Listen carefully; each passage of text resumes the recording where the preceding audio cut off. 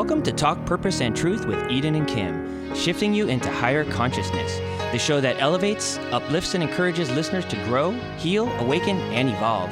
Eden and Kim include bold topics, special interviews with inspiring guests, intuitive readings, channeled messages from beyond, including celebrities, hot topics to expand your awareness, and time for questions from the audience. Tune in for unprecedented truth, authenticity, on-purpose discussions, and magical moments. Hello, everybody. This is Eden and Kim. We're here together for another episode of Talk Purpose and Truth. Thanks, everybody, for being here. We have a really great, fun guest today. We're excited to introduce him. So I'm going to get right into the intro. So his name is Neil Carlin.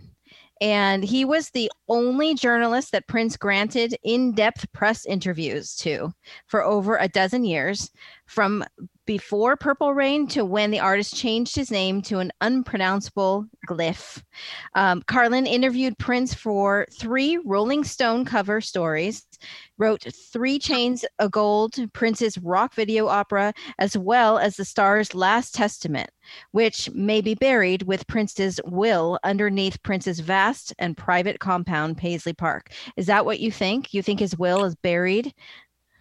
This was 1993, and I wrote this it's when he changed his name, and he said he was burying this album, and his sort of reason for changing his name and declaring the old Prince dead. And he said there was a will there, and it was going to be buried underneath Paisley Park, which is hundreds of acres. Gosh.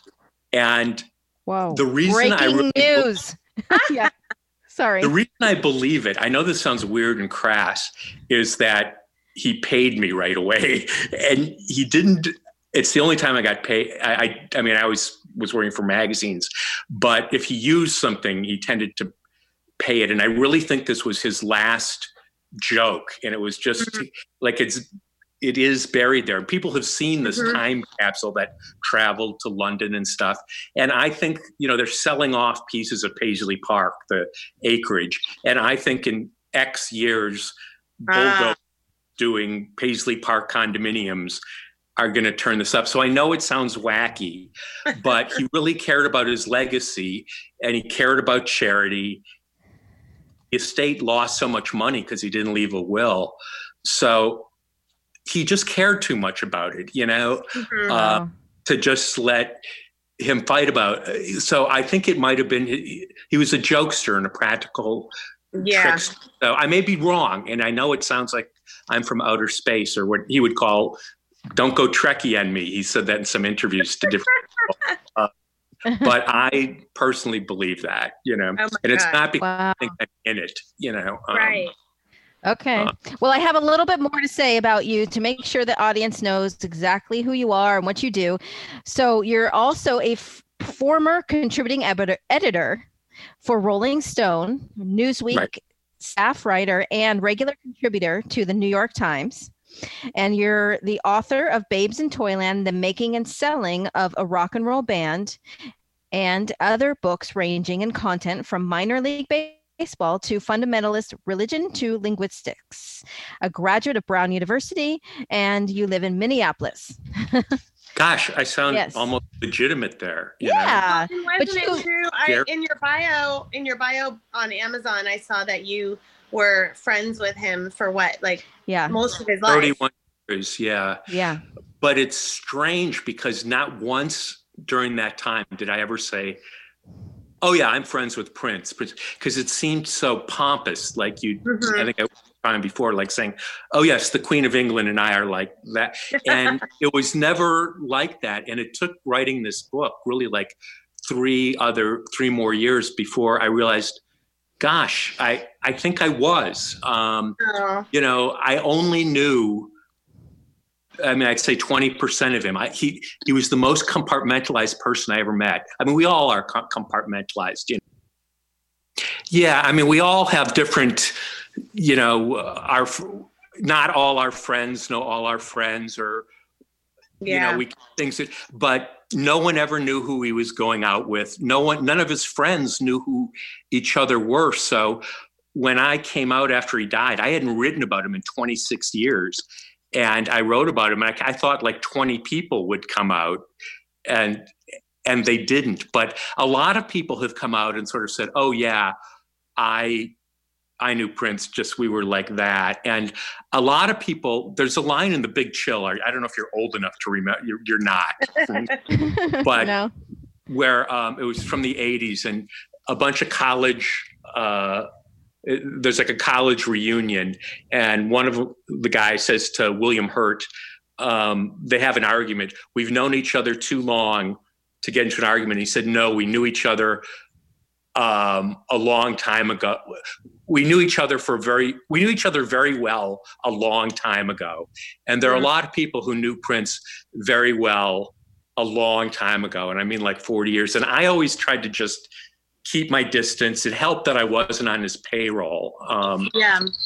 He said in his Rock and Roll Hall of Fame speech, his advice to musicians is to have a mentor and someone not on their payroll as a friend. Yeah. So there were many parts of him. You stayed in touch with him though, right? You stayed in touch with him. Yes. And I think he respected that. I decided I didn't want to write about him anymore, because that's all I was he's the Prince writer. He's the Prince writer. And I wanted to run away and join other circuses sort of and write about other things. And I think he kind of respected that I wasn't trying to live off of him. He said once, I can make people famous for 15 minutes, but I can't make them famous for their whole lives, and they never forgive me. Which was an interesting a lot of pressure. Because, a lot of people who were quite angry. He wasn't an easy guy, I don't think. I mean, I was lucky. I'm glad I was never a musician working at him. Right. But now that he's gone and he can't say, I didn't talk to that guy for 40 years. People are just coming out of the woodwork, writing books like me, and I'm no one to talk, but I'm glad it just took so long, just because it was hard. I just wanted to do right by him as a friend. And even that feels funny saying that, because I for so long, I was like, no. And I hate reporters who conflate the importance of who they're interviewing with their own importance. Yeah. You can just tell they think like, oh, we really hit it off. We're buddies. And it's just the celebrity game. And I didn't want that. I didn't want to be one of those guys, especially with someone as difficult to know as Prince was. Trusted you though, because you knew him from the time you guys were boys. Is that how you got to be his journalist? No, it was a coincidence. He hadn't talked for 3. Is this boring, by the way? No, it's fascinating. We have a lot of Prince loving listeners. So okay.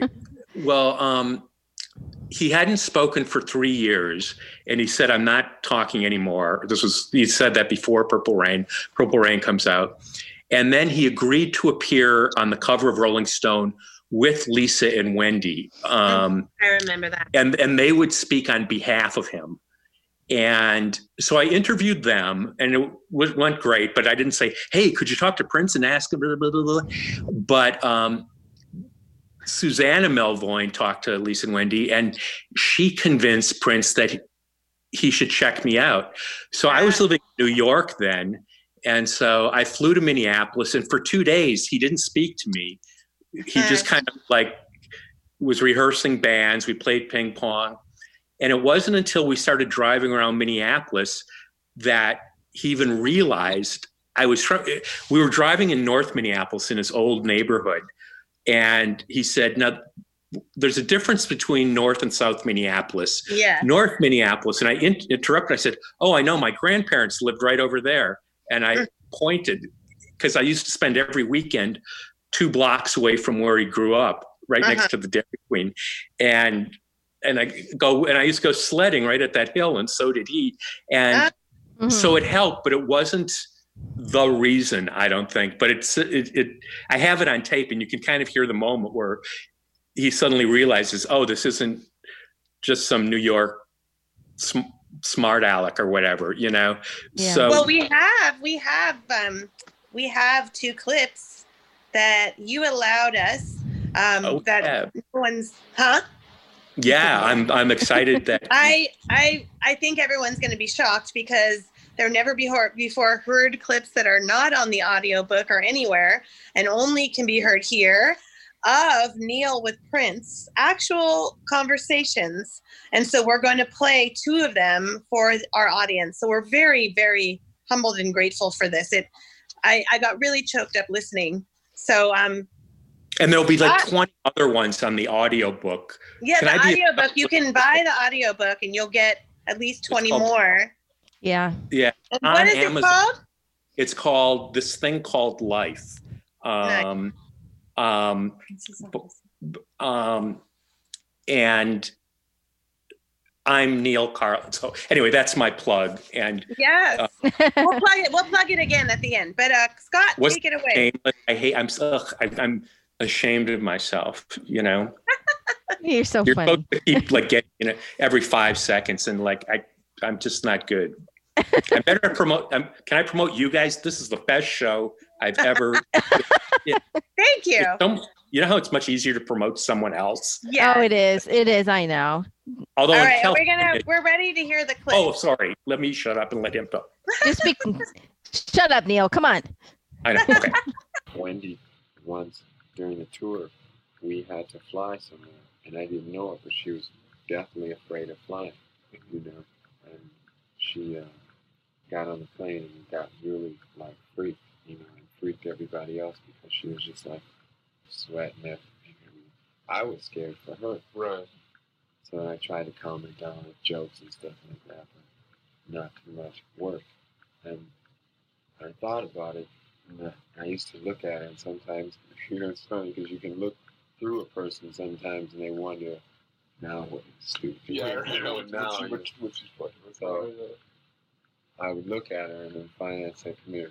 And we went to a room, and I told her, I said, do you believe in God? And she said, yes. I said, do you trust him? She said, yes. I said, then are you like fine? Mm-hmm. She just, yeah, okay. But when she thought about it, the next day she came back and said, I'm cool, I understand. And that was it. That was all it said. And she still, it bothers her, but it isn't a whole bunch of things, we're going to die. Yeah, right. That's what it was, you know, and it's like, it's so nice to know that there is something else, you know, and if we're wrong, and if I'm wrong, and there is nothing, big deal, but the whole life that I just spent, I at least had some reason to spend it. The pity is that, see, I want to live in a place that's big enough so that when people come by, I can be with them. And I can't now because I've done it a few times and a whole bunch of people came, then the guard couldn't handle them.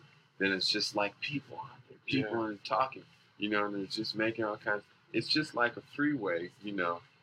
It was before, and it's just like people going back and forth. I mean, we could go up there and sit, and you'll see just there's a dead end up there. Yeah. There's no houses, so cars just go there and come back around, which is cool, you know. The only problem is the neighbors don't dig it. And I have to respect them because I moved in their neighborhood. And then you look at television, they say, would you let Prince live in your neighborhood? Yeah, right. You know, here's a neighbor that did. Yeah, right. Cool. Yeah. It doesn't feel like a prison at all, though. I mean, it's just, has there been any afternoon where you felt like a prisoner? The only time I do feel like a prisoner sometimes, but I could be in my car when that happens, and that is when I think too much and I can't sleep from just having so many things like that in your head. And it's just like, I could do this, I could do that. I have all these bands, they do this, and then what am I going to do with their show? What am I going to do with this show? And is that person going to be cool with it? I think there's so many things. There's women, and there's, do I have to eat? I wish I didn't have to eat. You know, things like that, because eating is just a chore. Wow, those were just profound and amazing. And it's just a blessing that you were able to keep those, Neil. And I feel like it's a lot like you're hearing vulnerabilities from Prince that he would normally never talk about when he was, in public. So what was that like? Well, first of all, it's sheer luck that I found all these tapes, because I didn't write about them for so long, and they were in a storage closet where I kept just tapes of, they're Wayne Newton tapes and Cher tapes, just goofy tapes, and that they still exist all these years later is astonishing. And the first year after I got this book assignment from St. Martin's Press, I couldn't stand to listen to the tapes. I spent the entire year reading everything that had ever been written about him, except what I wrote, or listening to those tapes, because I heard ghosts. And it wasn't just his ghosts. He was 26 and I was 25. Yes, this was once 25. And I could hear my own ghosts, and I could remember what I was thinking at 25 and what I thought life would be like. And, when you go back in your head, and finally, I had to start listening to them. Actually, my apartment burned down, and I lost everything I had except my Prince materials. Oh my gosh. It was almost like and the only reason I didn't lose them was because they were on I wasn't home. They were on my computer that I was wearing. And it was, some friends were saying, I'm pretty down to earth, but I believe in I'm open to anything. And it was almost like he was going, pay attention, get to me, Yeah. You're supposed to be writing a book. He definitely orchestrated that. Yeah. He was at my apartment once, and he said, maybe not the "You've fire, got so much stuff. I collect stuff, and he said, you got to get some order here. You need to focus." And so sort of like him saying, focus. And it was really great because the community really rose up. And I, of course, had spent my entire advance without writing a word, as writers tend to do. So people raised money so I could get the book done. And then because you had lost everything with fire. And it was kind of a miracle. It really was a miracle.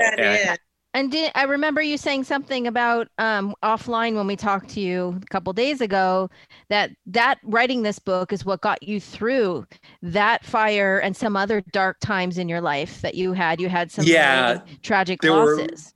There were people in my life who took their lives. And for those who haven't been through that experience, it's something I truly understand the meaning of the phrase, I wouldn't wish it on my worst enemy.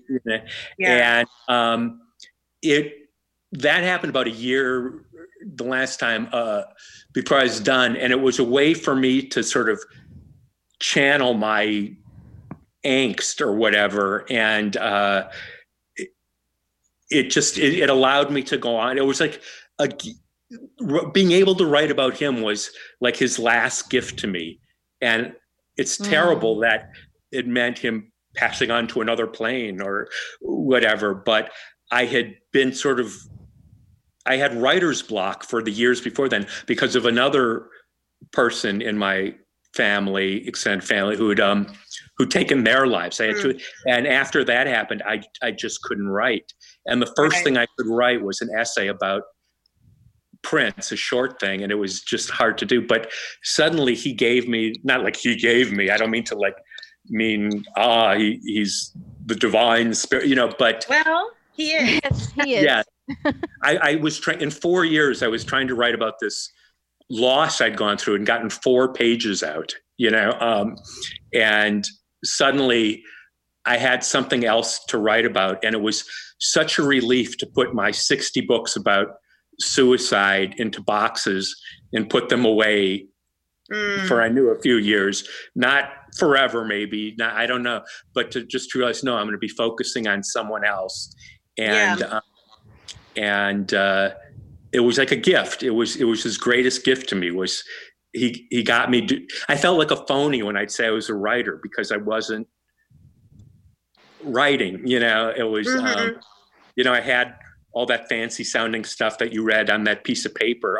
Unfortunately, we don't live life on paper. It would be, for real.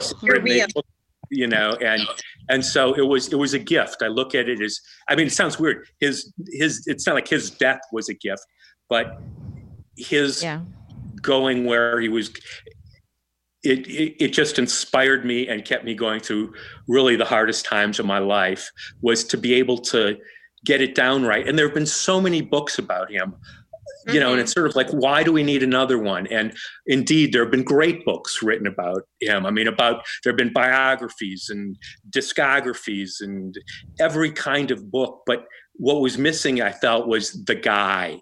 And I think it's important for people to remember, people make him into an icon and a god and all that, was that he was a guy. He went to elementary school. He had a mom and dad. Yeah, you know. Yeah, he's a person. Yeah. And that's how I related to him. And that's how, you know, I get intimidated very easily, but I was never intimidated by him, weirdly. And he could, I mean, he had a stare that couldn't just stop a watch, could stop a sundial, you know? Yeah. I mean, it was like, but we just related to each other as guys and sort of, I mean, as people, not, I mean, when I say guys, in Minnesota, they say gals, which always sounds weird. All gals there. But, and I think he liked that because he worked so much that he was surrounded by musicians, usually musicians he was bossing around, trying to get the sounds in his head to come out of other people's instruments or his own. And that's when he turned into, you know, the taskmaster you hear about. But he was very, I mean, I have letters and stuff where he's asking my opinion. He's saying thank you. I mean, he was a guy who could say thank you. He was a guy who valued friendship. And it's tragic. I mean, it's heartbreaking, and I hate saying this, but he was the loneliest guy I ever met. And I don't say that like, oh, and I have a PhD in psychology. It's just, he would often call late at night. And I always thought it was just because I stay up really late. And I said one thing that I think he called because he knew I was the only person up that late in Minneapolis who was willing to talk about depression and sadness and stuff like that. So you got to talk to him about, you got to talk to him about that kind of thing, like something that was much deeper. So he got to be himself with you. Yeah. Like when I didn't like being around him or being around when he was being Prince superstar with his bodyguards but he just seemed like a person, just like a person. And I'm not being disingenuous here. I'm truly incompetent at everything in life, be it Zoom or, you know, sharpening pencils. But the one thing I'm okay at is getting heavy at 4:30 in the morning, you know. I don't mean I'm some deep character, but I'm able to listen and relate to that. So it really was a guy. And it wasn't like we only talked on the phone, but as time went on, especially the last 15 years of his life, it was more and more, he would call at 4:15 in the morning. And I actually rubbed it in my third Rolling Stones story because it started right away. I started the story with, the phone rings at 4:48 a.m. Quote, "Hi, it's Prince. Did I wake you up?" And it's like, that's how he'd always begin. And it seemed like he never slept. I always wanted to catch him in the act of sleeping. And I didn't. I now know when the hours he was blessed, but it was also sort of a torment to him. You know, I'm so glad I'm not a genius. But he would talk about how he couldn't turn his brain off. It was just no matter what he was doing, it was just ping, ping, ping, ping, ping. You know, ideas bouncing off, and that's why he left so many songs. But it's also, wouldn't it drive you crazy if I mean, I know what that feels like to me, and I just shut down. But he couldn't. It's hard, yes. And so in a way, it's like so sad that he left, you know, he passed away so young, but it's a blessing that he lasted so long in a way. Yeah, having that tortured mind. Yeah, he didn't, you know, Kurt Cobain. Anyway, I'm sorry. Oh, okay. Well, you guys had, you told us a story before about a pact, a dying wish pact that you guys had together. Can you explain that? Yes. And it's even been fact checked. I like to add that by GQ magazine, which ran it in this oral history. But about 3 years before he died, we made an agreement about what the other person would do if the other person died first. And I was sure I was going to lose. I don't know what you call losing or winning that bet. I was sure he was going to be playing on stage at 93, like an old blues guy, Muddy Waters or B.B. King, and I'd get hit by a bus tomorrow or something. I'm just such a and if I went first, he agreed he'd play an hour after lunch at my high school here in Minneapolis. And I knew he'd play for 3 hours and the kids wouldn't have to go back to class. And if he went first, which I sure would never happen, I'd just write one article again, and I hadn't written about him, for the hometown paper, which is what I did. And those 1,200 words, it's like, oh, you've written all these cover stories for Rolling Stone and Newsweek.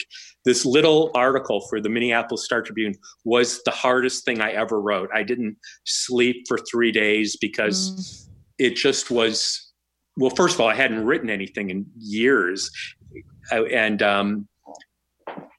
But it got done and people related to it. And I realized, I could write. And I did want, people said, are you trying to cash in? And it's like, no, first of all, if I'd wanted to cash in, I would have written this.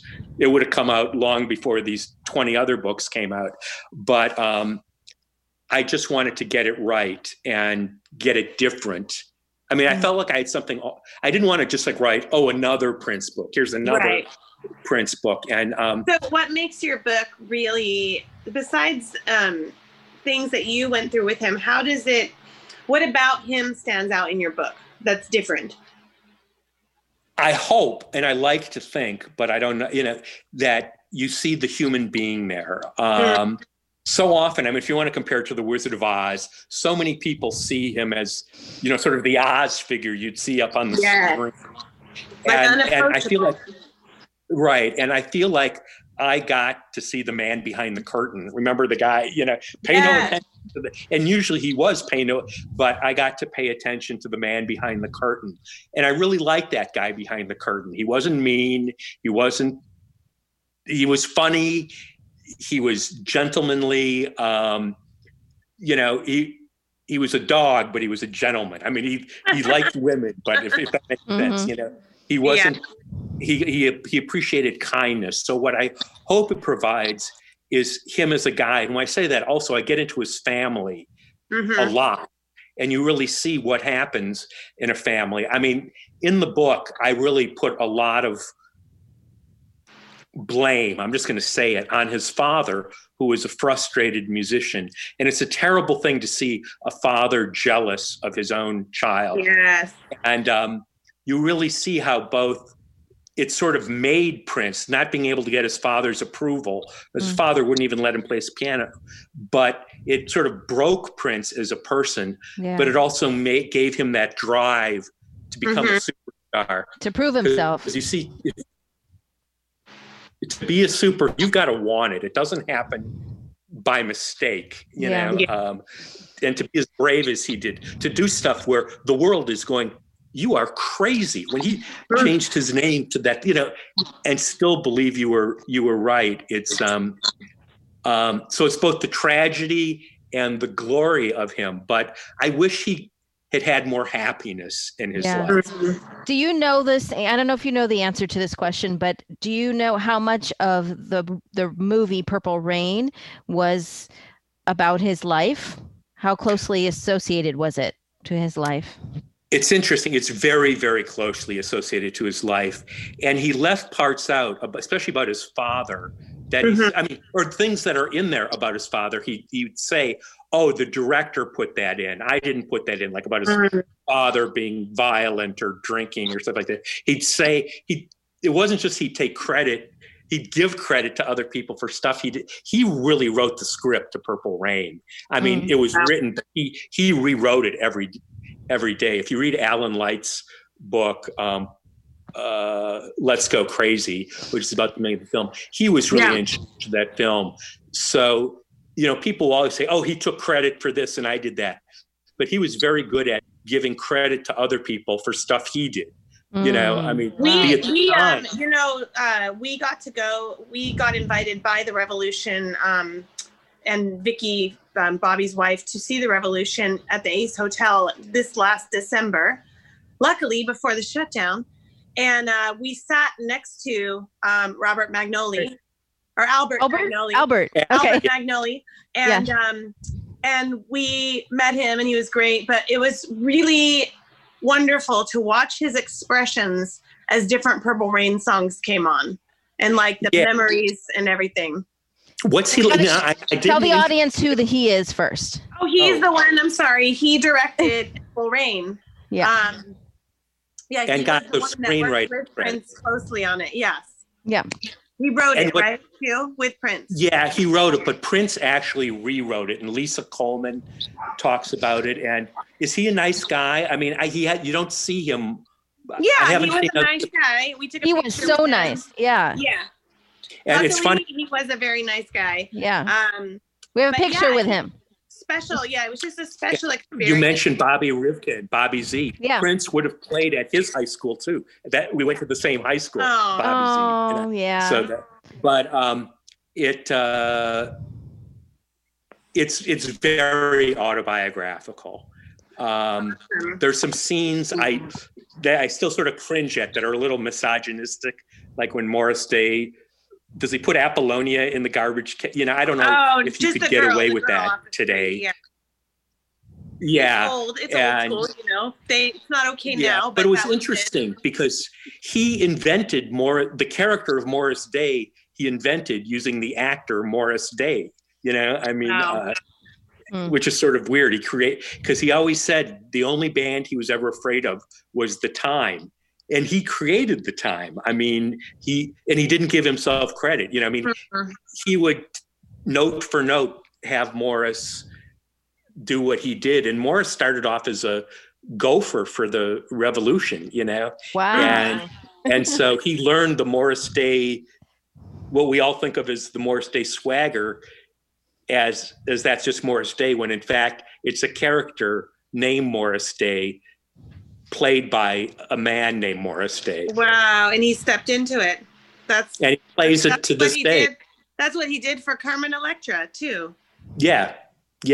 In the book, there's a great picture that Andre Simone, who I just think is great, provided of their first band when they're 15.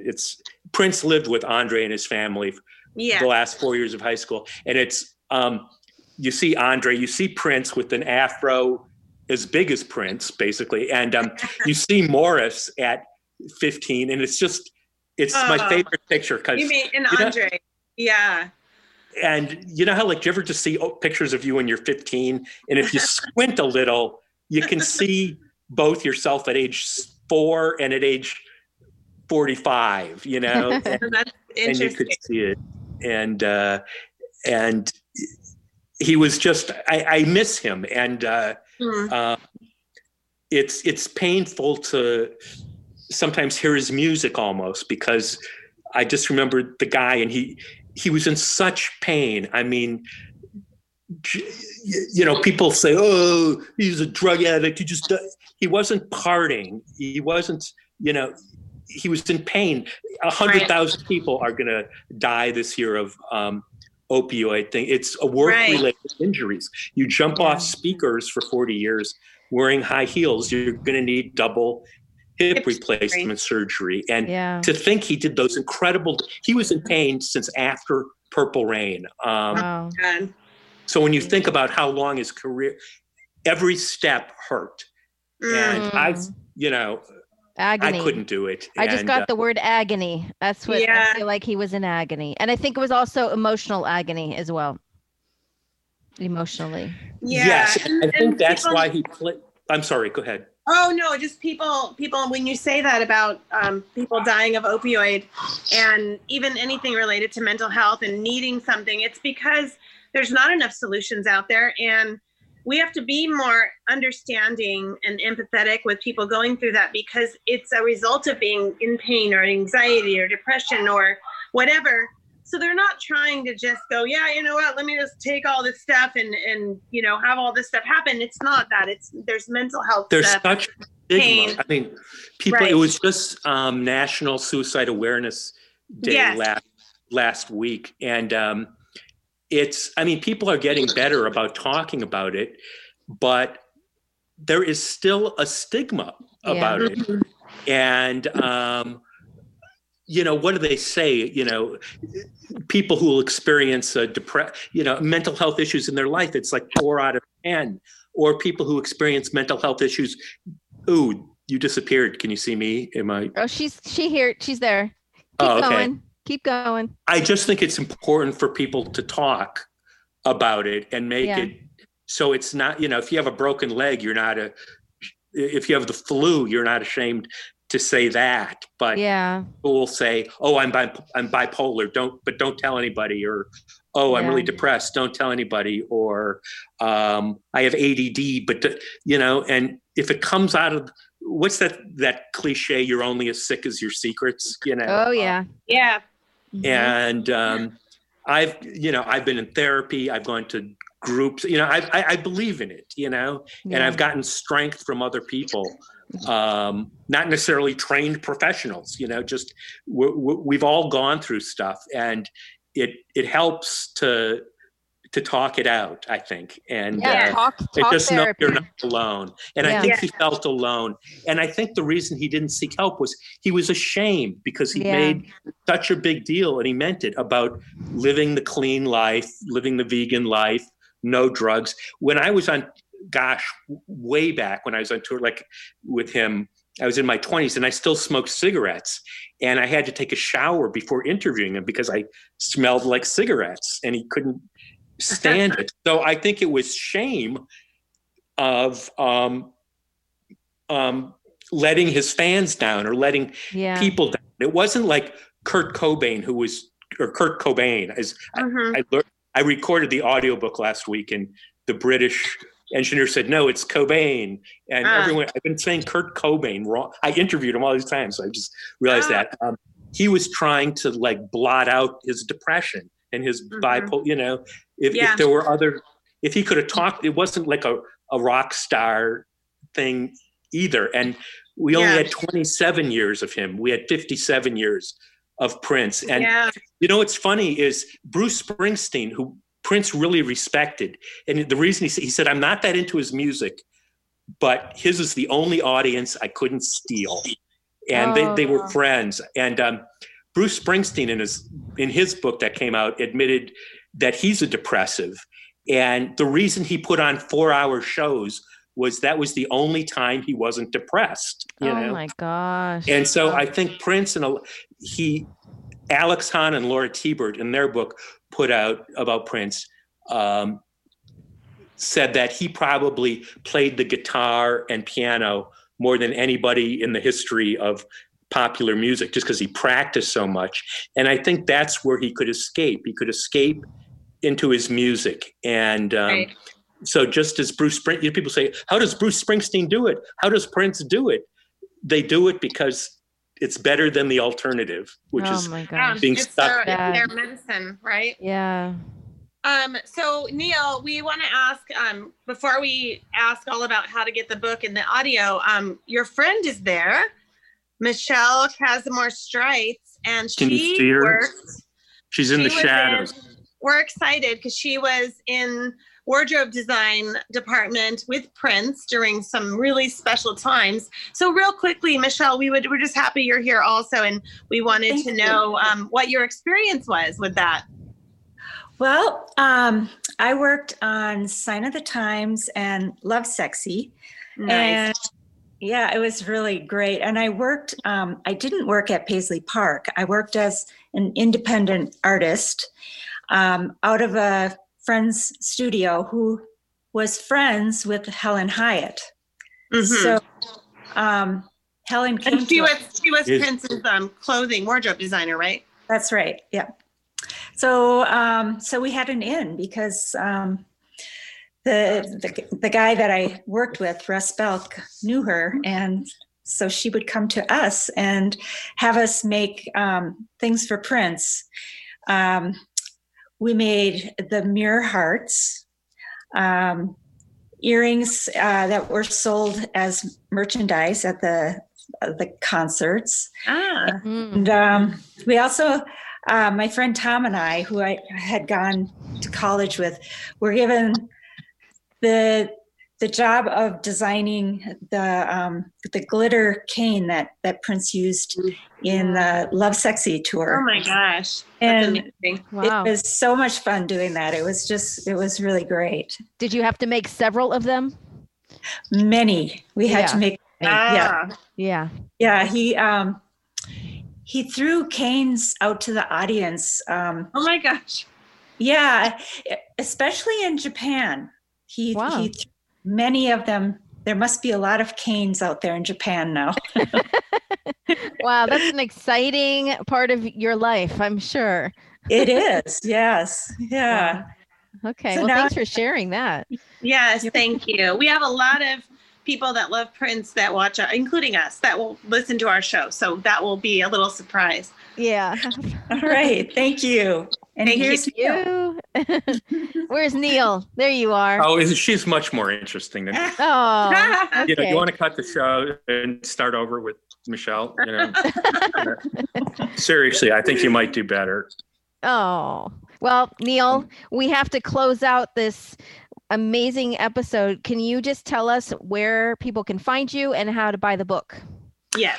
Well, it should be at better and worser bookstores everywhere. Amazon is the easiest. Yeah. If you just type in, because it's called this thing called Life, Prince's Odyssey, on and off the record. But if you just type in Prince and Life, it comes out October 7th. Okay. And, you know, with COVID, if anyone wants, we can figure out some way, a signed copy or a present or something. Oh. You know, maybe they can email you and you can forward it. You know, well, we can figure something out. But Oh yeah, we could do a contest. And I wouldn't, you know, if I've written books that I thought frankly sucked, or in the end, I mean, and I haven't gone out. I like this one, and I think it's okay, and people will see a different side of Prince. And it's not this, I mean, you see some not so, he's a person like all of us. Yes. Who's got, you know, he's generous and he's cheap. He's nice and he's not always nice. It's like all of us, you know. Yeah. And I just hope people see that he's a human being and not a Martian, you know. That's it. That's amazing. I can't wait to read it after hearing the clips. I was blown away. So I know everybody will be too. And maybe we can get a copy and one of our listeners can win a signed copy. Neil, you're a beautiful person and just so honored to have you on our show. And so thank you so much for all this unique inside information. Thank you guys. You've got a great show, and thanks for having me on. Thanks for asking. I really appreciate it. I just taught, you know, I don't mean to get all gushy, but just like the first 15 seconds talking to you, it was like 2 days ago or yesterday. I was so yeah. It was just like, yes, good people. And I'm not all touchy feely, so you know, I was just like, yeah, whatever they want. So, thank you. If you were here, I'd ask. We're genuine. Yeah, we're both very genuine. So, and you are too. Real, very real. Yes. Yeah. Okay, if you need any. Well, thank you everyone for listening, and don't forget to buy the book. Thank you. Thank you. Bye. Bye. Thank you. Bye. Bye.